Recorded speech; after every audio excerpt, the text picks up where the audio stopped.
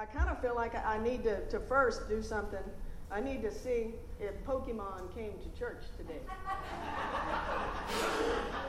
1:30 in the morning in front of my house, my next door neighbor starts calling me, "Are you okay?" And I said, "Why? What's up?" I'm always up, so they knew that. And I said, "Why? What's the matter?" And they said, "Do you hear that screaming?" Sure enough, out in the front yard was screaming, I mean blood-curdling screams that you would have thought we were about to be on CNN News, something bad is going on. I open the door, my neighbor's coming out, we're both coming to the front yard. It's a car full of girls who found Pokemon in my driveway. Screaming. Back the car up, trying to line up the device, because apparently you got to be lined up to catch him. So anyway, if y'all want to know where he's at, he's in my driveway. I just wish we could get that excited about things that matter. You know? If we could just get excited about something that matters. If we could get excited about each other to the degree we get excited about a little cartoon character standing in our front yard. So today, because it's summertime, I'm trying to keep it silly. Last week, we had that magical Super Bowl, that wonderful thing that the Lord just anointed to come back to me every time I bounced it. But today I just want to talk to you a minute about something that's kind of, we see it everywhere during the summertime. Nicholas, we enjoy it. And it's that whole bubble concept, the fragileness of things. But the scripture reminds us in many places that we're to encourage one another, that we're to build each other up. And I'll be real honest with you, we're not very good at that. We are so much better at the 3 C's. Criticize, condemn, and complain. That comes easy. It don't take a whole lot of effort. It takes a little bit of courage to encourage one another. So if we truly want to be devoted and empowered followers of Christ, if we've got to learn the power of kindness and encouragement. It's not a sign of weakness to encourage someone. It is a strength characteristic. I used to write all these things all the time for ministry that I worked for, and I'd always write about the character and nature of Christ. The character and nature of Christ was loving, patience, kindness, long-suffering. He was the one that would welcome you when no one would. He always found some way to encourage you right at your darkest, deepest moment. That's the character and nature of Christ. So if we want to be more like Christ, we've got to learn the power of the positive attributes of being a believer, the power of encouragement, the power of kindness. And honestly, we can learn a few of those lessons from a really simple thing, from a bubble. Y'all bear with me now, right? Here we go. So, usually I use that lady that's looking at you like you're crazy, but for some reason he spoke to me today. I think he's the one. Bubbles, there are no bubbles in the Bible. You're exactly right. There are absolutely no mention of bubbles in the Bible. But there are frail people. There are odd situations. There are uncomfortable moments. Because sometimes that bubble isn't necessarily that external thing as much as it is what we put around ourselves to either protect ourselves from getting hurt again or to protect others from our transparency of who we are, the things we're going through. Besides, bubbles are fragile, they're colorful, they're temporary. What could we possibly learn from a bubble? Well, do you really know what it takes to make a bubble? What's it take to make a bubble? Now, you knew I was coming with the box, and I'm going to show you some stuff, and I'm fairly certain you're going to know what it is. And Nicholas is going to help me a little later, I think. But what does it take to make a bubble? And y'all already double-checked. This won't hurt the floor, because I wouldn't have brought it in my house either. Because every time I turned around last night, bubbles were going through the living room. I said, all right, Nicholas, can I have a little bit for tomorrow? All right. So what does it take to make a bubble? Air, right? Breath. But when you use that, Jesus talks about the breath of life that he's given us, the breath of life. Now that's a big concept. But I'm talking just in this small little silly thing, which right now is very safe where it is. That breath, problem, malfunction. Edit that out. Just for TV, we start again. Here it is. All right, so we see, right? But really right? It's all in how fast, how hard, how intense. It's going to determine how well it works, right? But the point of it is, it's turbulence that creates the bubble. We think, oh, it's this peaceful little floating apparatus that goes wherever. But really, it's, I can't blow a bubble today. So this is not going to be the Super Bowl. You know, you're probably right. You're really good at this. It's all you, buddy. It's all you. All right, here. You probably need some more of that. I didn't put enough. Don't spill it on the floor if you don't mind too greatly. There you go. You might have to. That's it. There you go. 0 to hero. That's how it works. All right. So it's the turbulence that creates the bubble. It's not just air. It's the turbulence. It's those things that go on, those moments that happen that create that bubble, that determine what's in that bubble actually. So let's just talk about just the science of things for a second. Bubbles are a great example of what's called a self-assembled system. It's a spherical shape, and it's a result of a balance between air pressure in all directions. A bubble will always assume the shape that takes the least amount of energy, which is a circle. You can blow it out of a star, it's a circle. Out of a square, it's a circle. Once it impacts the air around it, it will assume the shape that takes the least amount of energy to maintain. Even bubbles blown out of weird-shaped wands end up circles. It takes the least amount of energy to be a circle. Now, bubbles attract and collect particulate. Well, that's nice science talk for dirt. Okay? The beautiful colors that appear in a bubble, that make it appear individual, is actually dirt. As the soap absorbs the dirt in the air, it begins to change colors. So those things that you think are making it beautiful are actually dirt. So when we're learning to do it, just like Nicholas is really good at it, he spent a lot of time figuring out that complexity of how to blow, how to make the bubble happen, how to get a bunch of bubbles at once. He spent some time on that.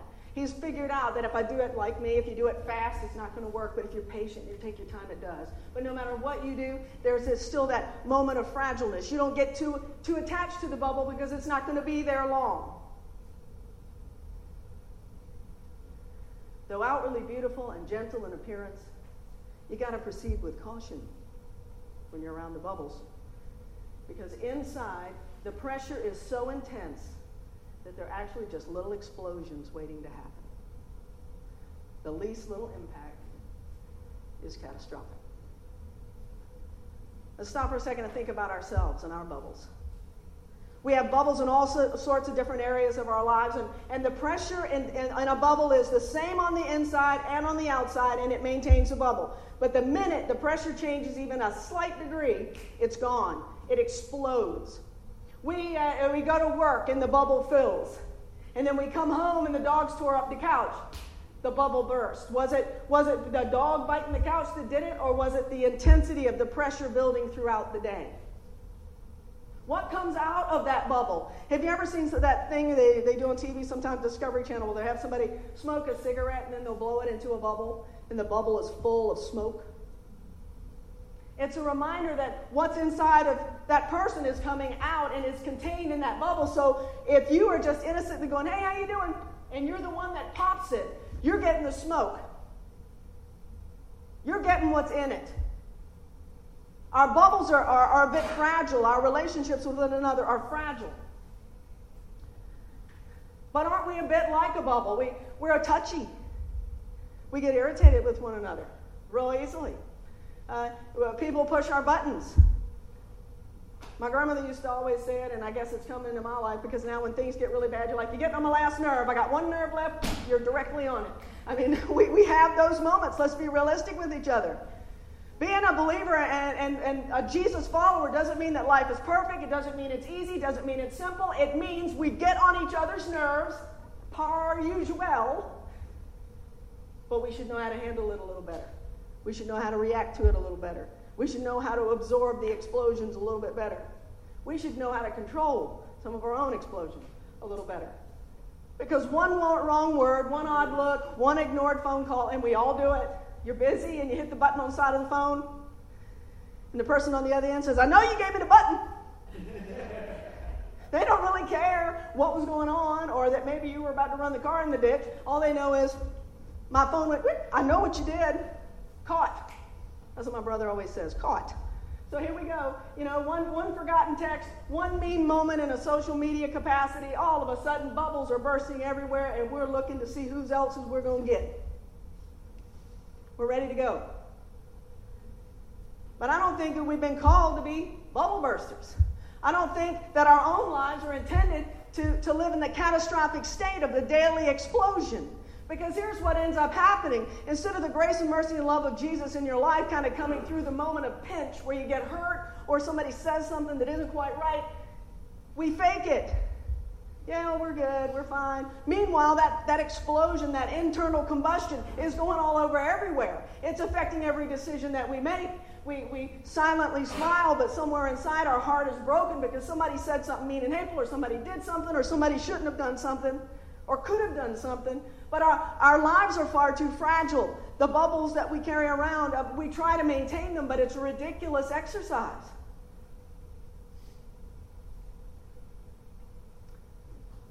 The dirt or the sin-filled surface tension of everyday life can leave us working overtime to keep the pressure on the inside and the pressure on the outside in control. On our daily, hourly, minute-by-minute basis sometimes, one wrong word can cause us to flesh out. Anybody familiar with what flesh out means? Every day on the way to work for 19 years, Psalm 89:1 cut me off at exactly the same place.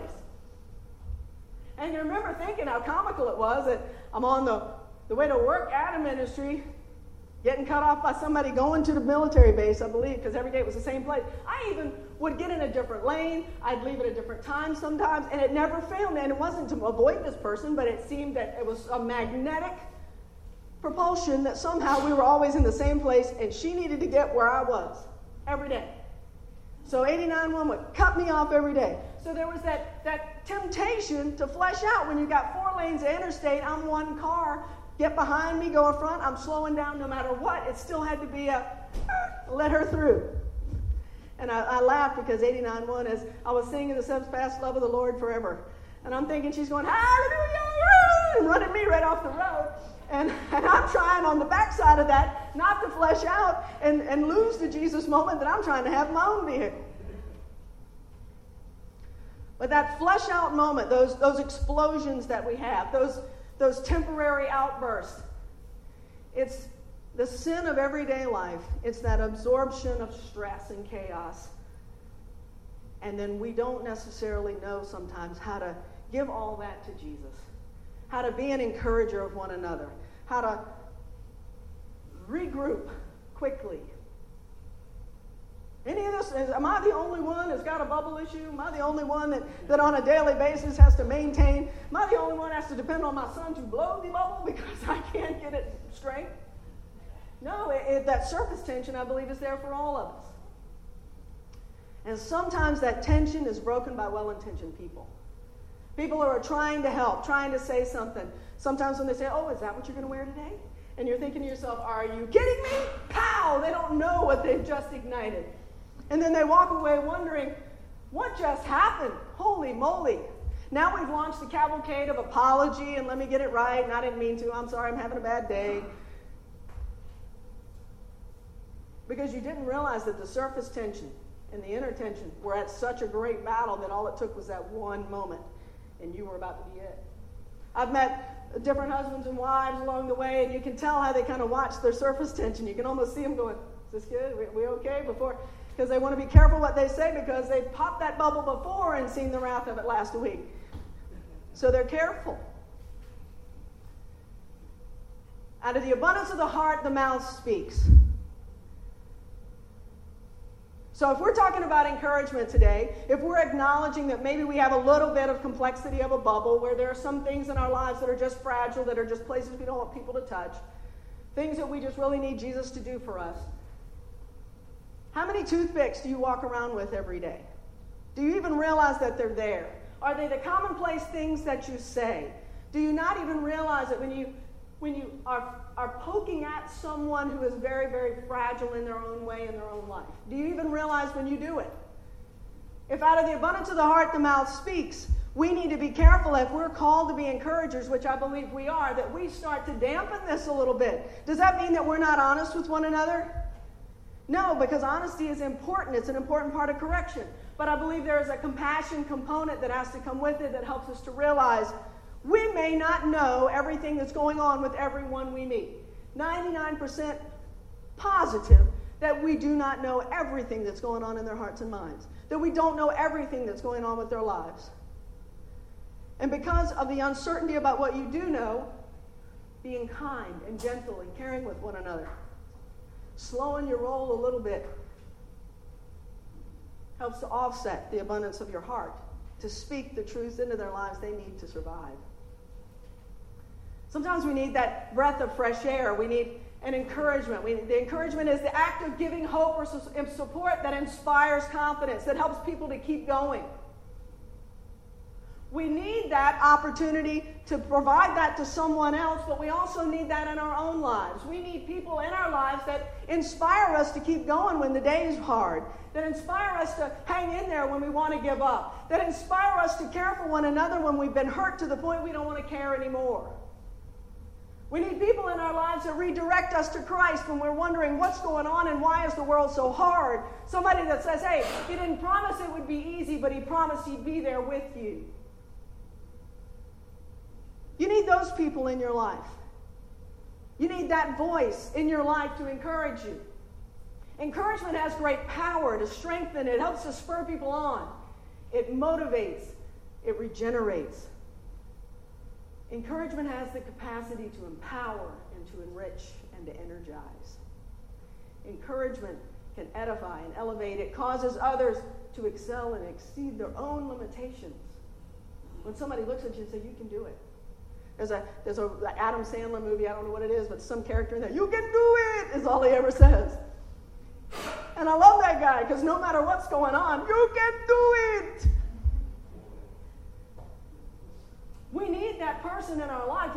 Reality is hard. I don't need anyone to tell me, hey, the payments are going to be too high, you can't do this, you can't do that, you'll never make it, you'll never pay for it, you'll never do it. I'm going to go out on a limb here and I'm going to say, one of the moments in my life that was the most transformational in terms of realizing the power of an encouraging word is sitting right here. That decision for Nicholas and I to become a family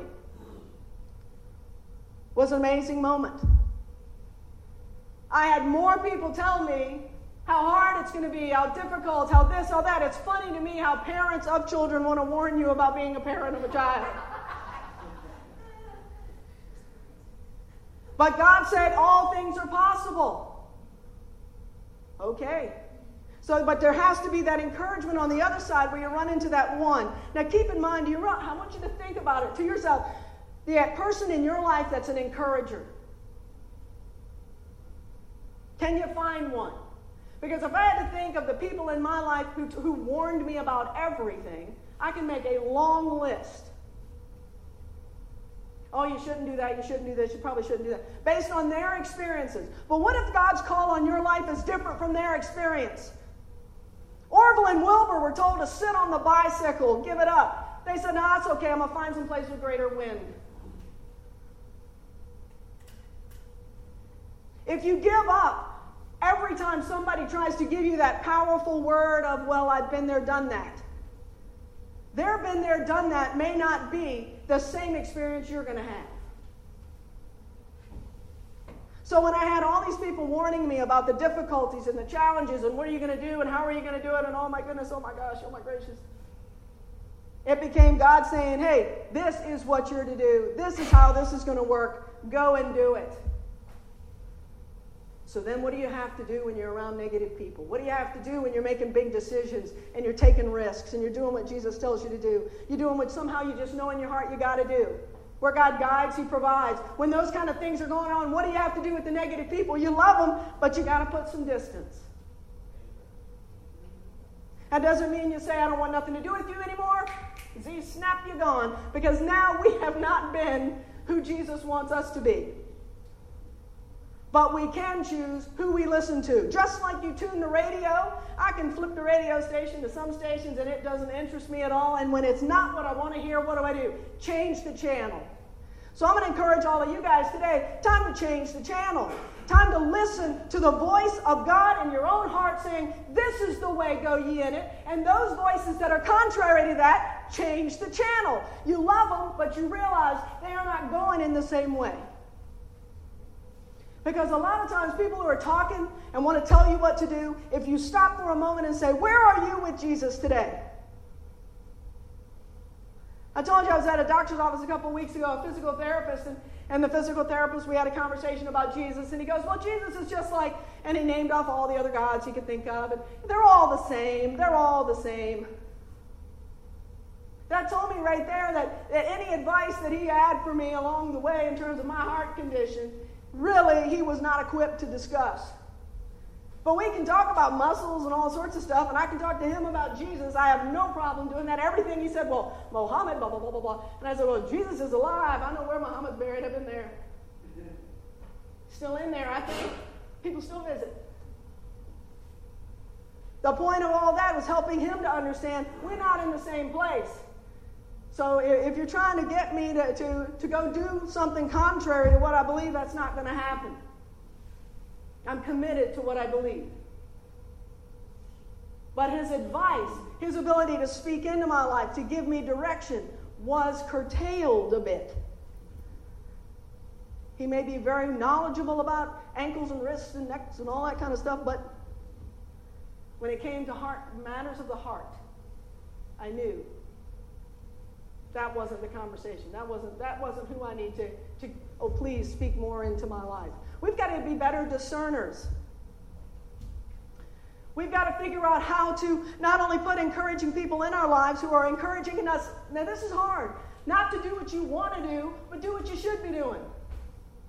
How many YouTube videos do you watch of a numbskull on the top of a cliff over 3 feet of water, and they're going, jump, jump, jump. He's got a whole crowd of people encouraging him to break both legs. You've got to have people who are willing to encourage you in the things of God, willing to encourage you to go the right way, willing to encourage you, say, look, I love you, I care about you very much. Don't do that. Or, I think this is fantastic, God's going to provide, I'm going to pray for you, and I really believe great things are going to happen. You can do all things, you need to quit sitting around wondering, waiting for your hero to show up. You have already got one in a loving Savior, get on with it. Sometimes we need that. Either way, the power of encouragement. Encouragement empowers emotional healing and it restores hope. I can think of several places in my life where my mom has been my encourager, where she says, everything's going to be okay. It's going to be all right. Don't you worry. And there was something powerful in that encouragement. Not only did I know that she knew my Lord and personal Savior, she introduced me, so I know she knows him. But I knew there was a steadfastness in that encouragement that was not temporary. That she meant what she said. Encourage one another and build each other up. Do we know how to do that? Are we equipped to do it? Can we find a way to encourage each other? It's really not that difficult. We need fewer critics and more cheerleaders. Criticize, condemn, and complain are easy. We need some people who can see over the head of the naysayer and shout for someone launching out into faith. Go for it. You can make it. You can do it. I'm proud of you. Everything's going to be okay. You'll be all right. You're not going to be alone. God is with you. How do you know? Because he's with me. God is faithful. How do you know? He's been faithful to me. God's going to hear your prayer. How do you know? 2 or more agree, and I'm agreeing with you, so it's going to be done. There are, what did we say last week? More than 3,000 promises in the Bible, and not one of them's a lie. But having that in you allows you to encourage others, even when you don't feel like it, when your day is bad. We've all encountered those people who are, I call it like Eeyore. Oh, well, everything's horrible. And they're hard to be around, but you want to encourage them. And you say, it's okay, Eeyore, it's all right, everything's going to be all right. Well, how do you know? Well, trust me, It's going to, well, I just don't. And there are people that are difficult to encourage. But if you're persistent and you're patient and you're kind, because what typically happens is the people that are hard to encourage is, hey, it's going to be all right. Everything went bad today. Well, tomorrow will be better. Well, I don't know. Last week was bad too. You just go, hey, trust me. And I walk away. I start walking. Because I know if they push you long enough, you're going to get to the point, already? All right, got it. Everything's awful. Okay. Is that what you wanted to hear? Because they'll push you to the point that you flesh out. So have some wisdom. Have some wisdom in your encouragement. Everything's going to be okay. It's going to be all right. Well, I don't know. I'm praying. My God's a big God. Your God's a big God. Good things are happening. Start walking. Leave them with the fruit of what you said. Out of the abundance of the heart, your mouth spoke. Hope, peace, kindness, love, patience. Don't linger long enough with Eeyore to allow yourself to go right on down there with them, because they'll drag you back down. They'll take you with them. But no, I don't think so. No, I don't know. And even the tone, you can hear it. You can even hear it in the tone. Everything's terrible. Lady at the grocery store yesterday. Hey, you doing all right? I'm all right. What time do you get off? 6 o'clock. Well, it's 5:45. 15 minutes. 15 minutes. I'll count down with you. I said, if it makes you feel any better, I don't like to be in the grocery store either. Sometimes you just got to help people lighten up a little bit. Lighten up. Solomon wrote, how delightful is a timely word. The only way you're going to have those timely words and those delightful words and those encouraging words is if you know the word.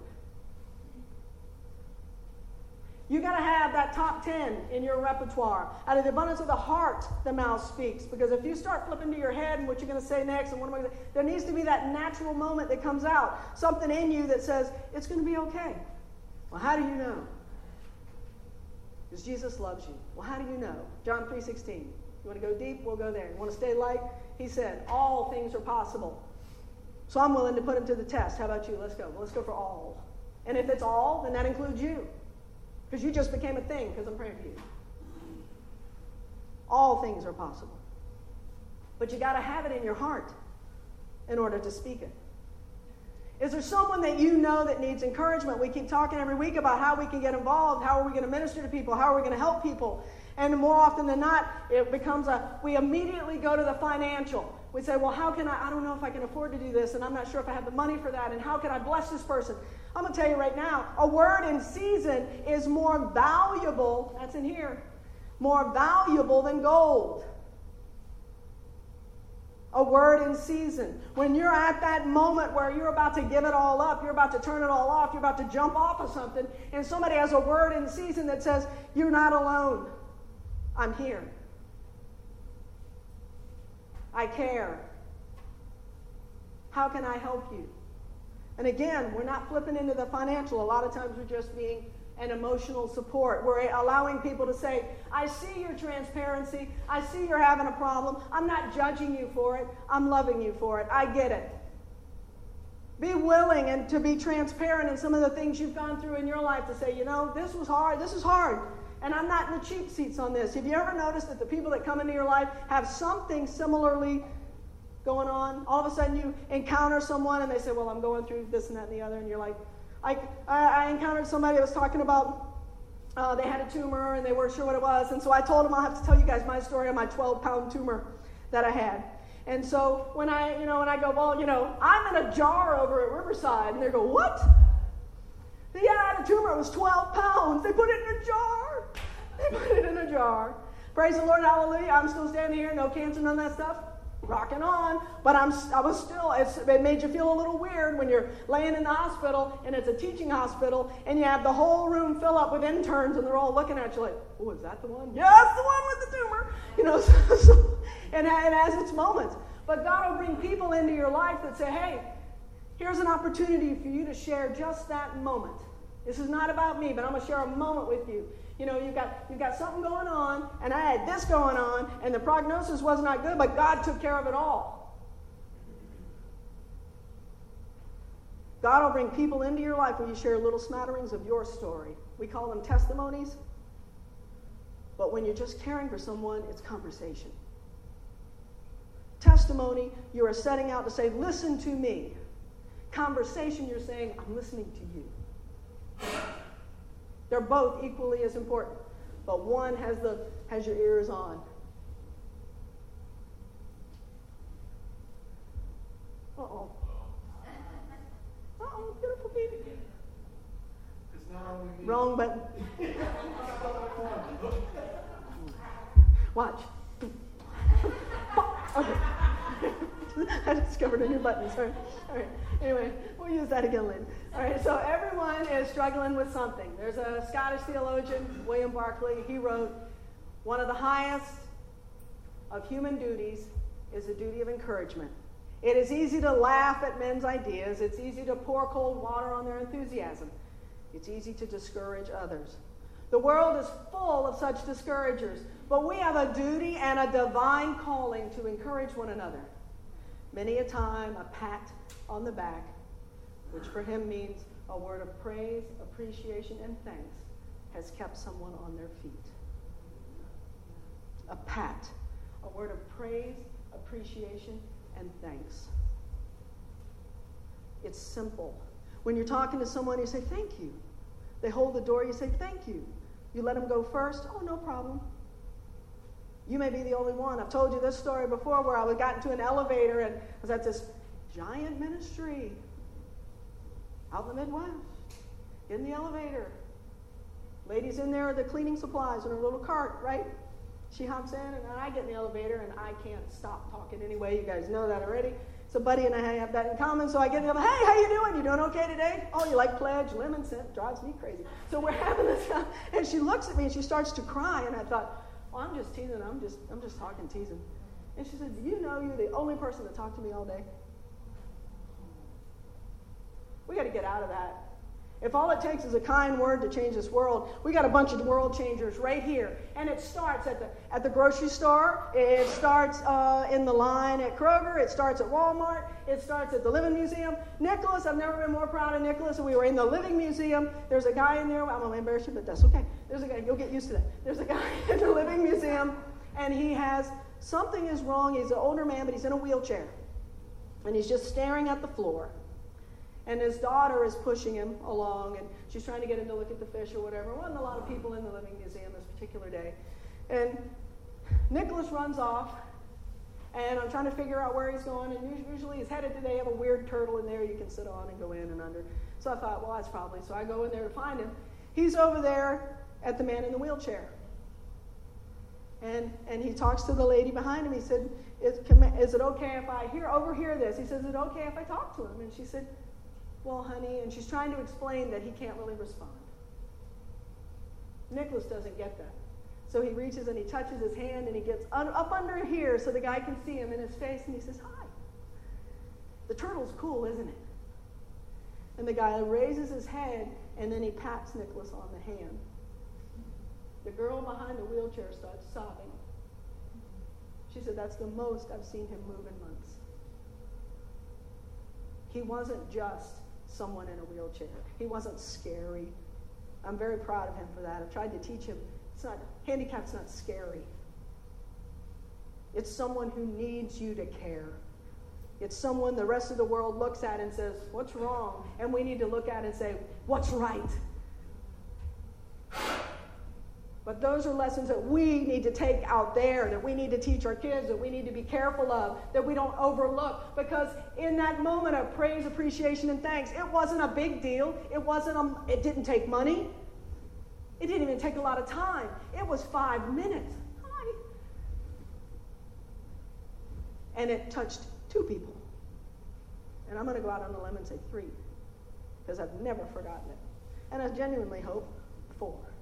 Because he saw the power of a moment. Life is lived in the moments. The things you remember are the moments. Buddy's talked about when we have to do sermons at funerals, it's moments discussed. It's not typically, I don't have a long list of accolades. Well, they did this, they did that. They circled the moon and came back. No, it's, do you remember when he did? It's the silly moments, it's the funny moments, it's the inspiring moments. Those are the things you want to carry on in your heart. When I'm watching you guys wave these fan things, I'm taken right back to my grandmother's church in North Carolina. Because the Baptists, man, they know how to rock those things because it's hot in that church. But it reminds us, it's a good memory to me. I can flash immediately to the moment my grandmother and I are sitting in the church. We're on the right side. A whole family is there. In her purse was always a butterscotch, and they knew how to rock the fan. But those are the memories, the moments. I cannot tell you what the preacher was talking about, but I know that I felt like that was where I was supposed to be. I belonged right there. The hardness of the pew didn't bother me. The sweat in the church didn't bother me. It was where I was supposed to be. It was a moment. Paul wrote, outside trouble was on every hand. Within us our hearts were full of dread and fear. Then God, who cheers those who are discouraged, refreshed us by the arrival of Titus. Not only was his presence a joy, but it was also the news that he brought that encouraged them. That's in Corinthians. Do you notice it said that they were crying out to God, and then God sent someone to encourage them. Now God was, as they're crying out, God, help us, help us, help us. God could have immediately said, okay. But he sent someone. Titus showed up. And Titus didn't show up and say, gloom, doom. Oh, what was that? Was it hee-haw, gloom, despair, and agony, deep, dark, depressive, excessive misery? You remember that song? I mean, how many of us grew up with hee-haw? Okay, I'm getting old here, but all right. And what was funny, BR 549 was my grandmother's phone number. Okay, if you looked at, oh my God. All right, anyway, so, but they sent Titus. He sent someone to encourage. He didn't show up and say, oh, give it up, guys. They outnumber you. Everything's horrible. What did the angel say when it went to the shepherds? I believe that set the stage of how we're supposed to handle Jesus in our lives. Went out to the shepherds in the field. Do you remember what the angel said? I bring tidings of great joy and good news. The story was already written. They already knew. God already knew what was to come. He knew how old he'd be. He knew what was going to happen. Knew the crucifixion was going to happen. Knew he was going to have to die in some way for our sins. He knew it. That was all. That plan was already there. But did the angel show up and say, every good day, Jesus, a baby's going to be born, in about 32 years, bad things are going to happen. Please get it now. No. I bring tidings of great joy. Get moving. Good stuff's happening.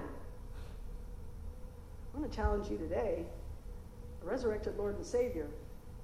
We have been imparted that message of, I bring you good news, great joy. Something good is coming. I've told you before, I grew up somewhere between Hee-Haw and Oral Roberts where you'd hear, something good is going to happen today. So Saturday night was gloom, despair, and on Sunday morning, something good is going to happen today.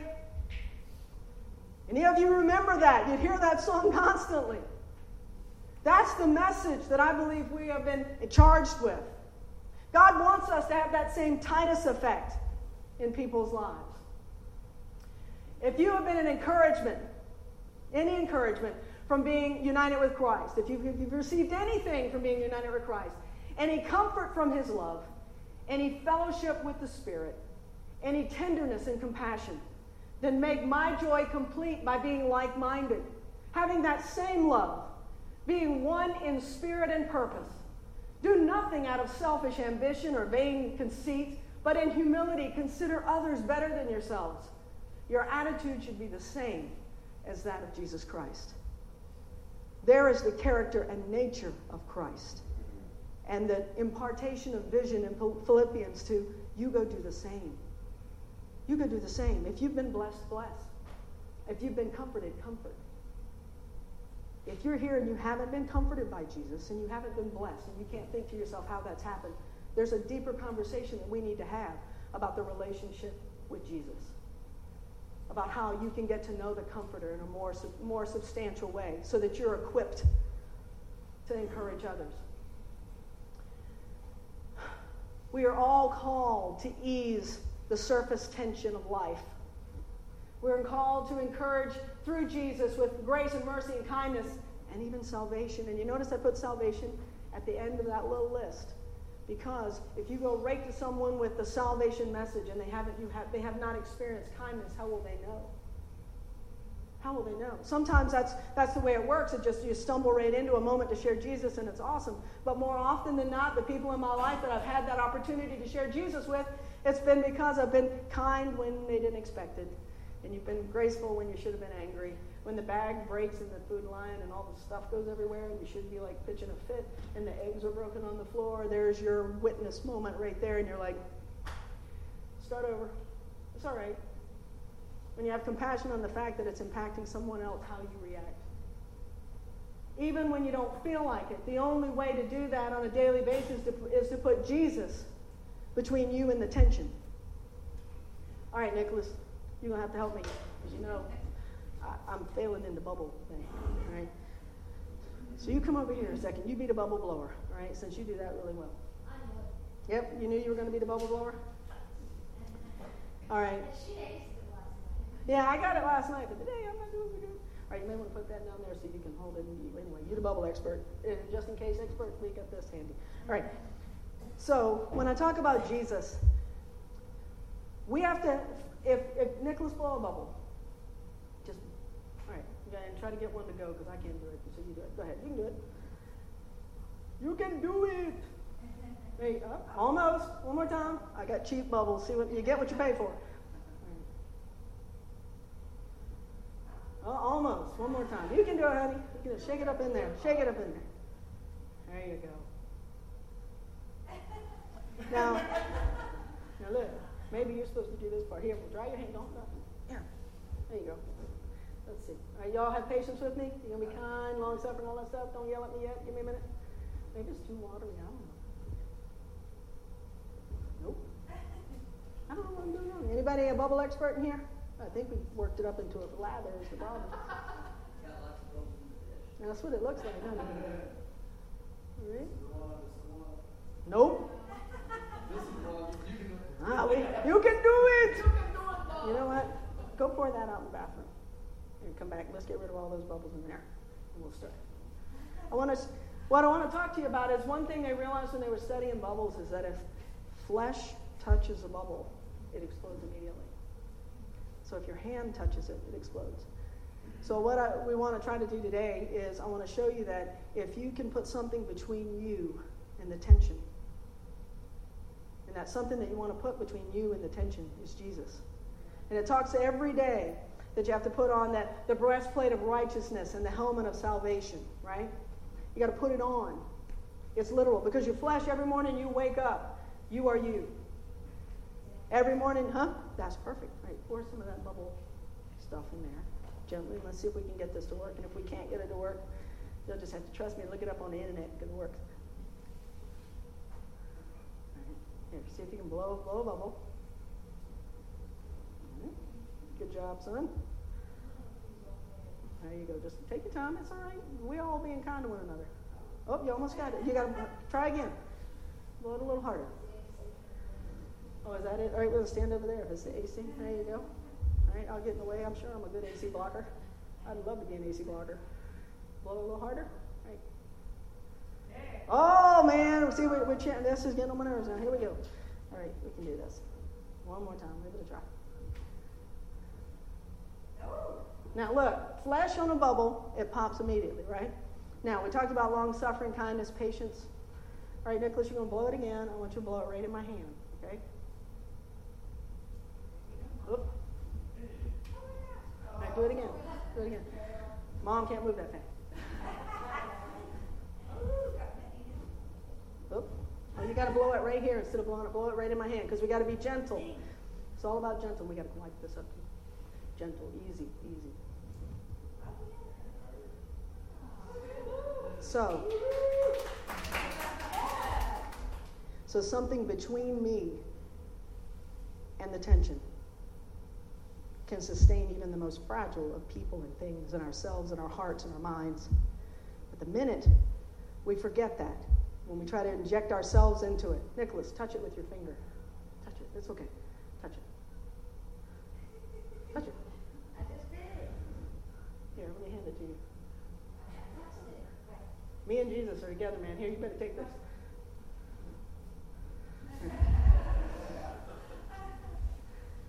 So I want to encourage you guys today. This is a silly little analogy, but it's the truth. If you put on the breastplate of righteousness, that means your heart is full of the love of God and you know that he loves you.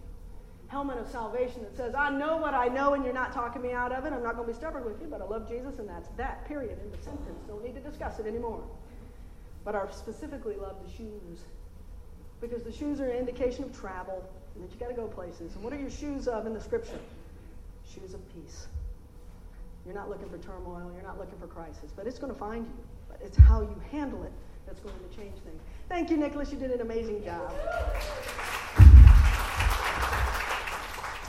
Thank you, honey. That's good. It's soap. And believe me, that's a good thing. So if you put Jesus between you and the search extension, his grace will be sufficient. His word is powerful. He'll equip you to have a word in season. You don't have to worry about what am I going to say. There'll be a quickening, and somehow you'll just know. Isaiah talks about the sovereign Lord has given us a well-instructed tongue to know the words to speak to the weary. He wakens me morning by morning. He wakens my ear to hear so that I can be one who is instructed. And what that means is when you find yourself in a situation, you're just like, oh, Lord, I can feel it. It feels kind of like this when you know you're supposed to do something. Kind of your rapid heartbeat starts to happen. And you're like, well, I don't know what to say. I don't know how to do it. It was like Nicholas and I were at the intersection, and I had bought 2 bottles of water at the 7-Eleven because they're so expensive to buy one that deal for 2 for astronomical seemed reasonable. So I had bought 2 bottles of water, and it was cold, and we pulled up to the intersection, and there was the homeless guy there that hangs around in front of Target. And we had already given out our bags, and I thought, well, maybe that's it. That's why I bought 2 bottles of water. And so I put the window down, and I said, Nicholas had handed it out to him. And I'll never forget his reaction. And I said, hey, man, hey, come here a second. He came over to the car, and Nicholas handed him the bottle of water, and he went, it's cold. It's cold. You could see that he almost wanted to cry because it was such a hot day, and it was a cold bottle of water. It was a simple moment. It was $1.72. But it impacted that guy, and it helps me to have a moment to say, Jesus, I'm listening. I'm listening. I'm listening. Anything else you need me to say? I'm listening. I'm trying to work on that listening part. The deepest principle in human nature is a craving to be loved and encouraged and appreciated. Encouragement is powerful. It's completely free of charge and priceless to those who receive it. Decide today that you want to go out of your way to be an extravagant encourager. Adapt it as a part of your everyday life, just as Christ has encouraged you and given us hope. Let's follow his example and begin to be the light of the world that we're called to be, to shine that light to the people around us. It only takes a second to encourage someone. Remember this, a generous man will prosper, but he who refreshes others will himself be refreshed. If you're here today and you're empty, I want to encourage you.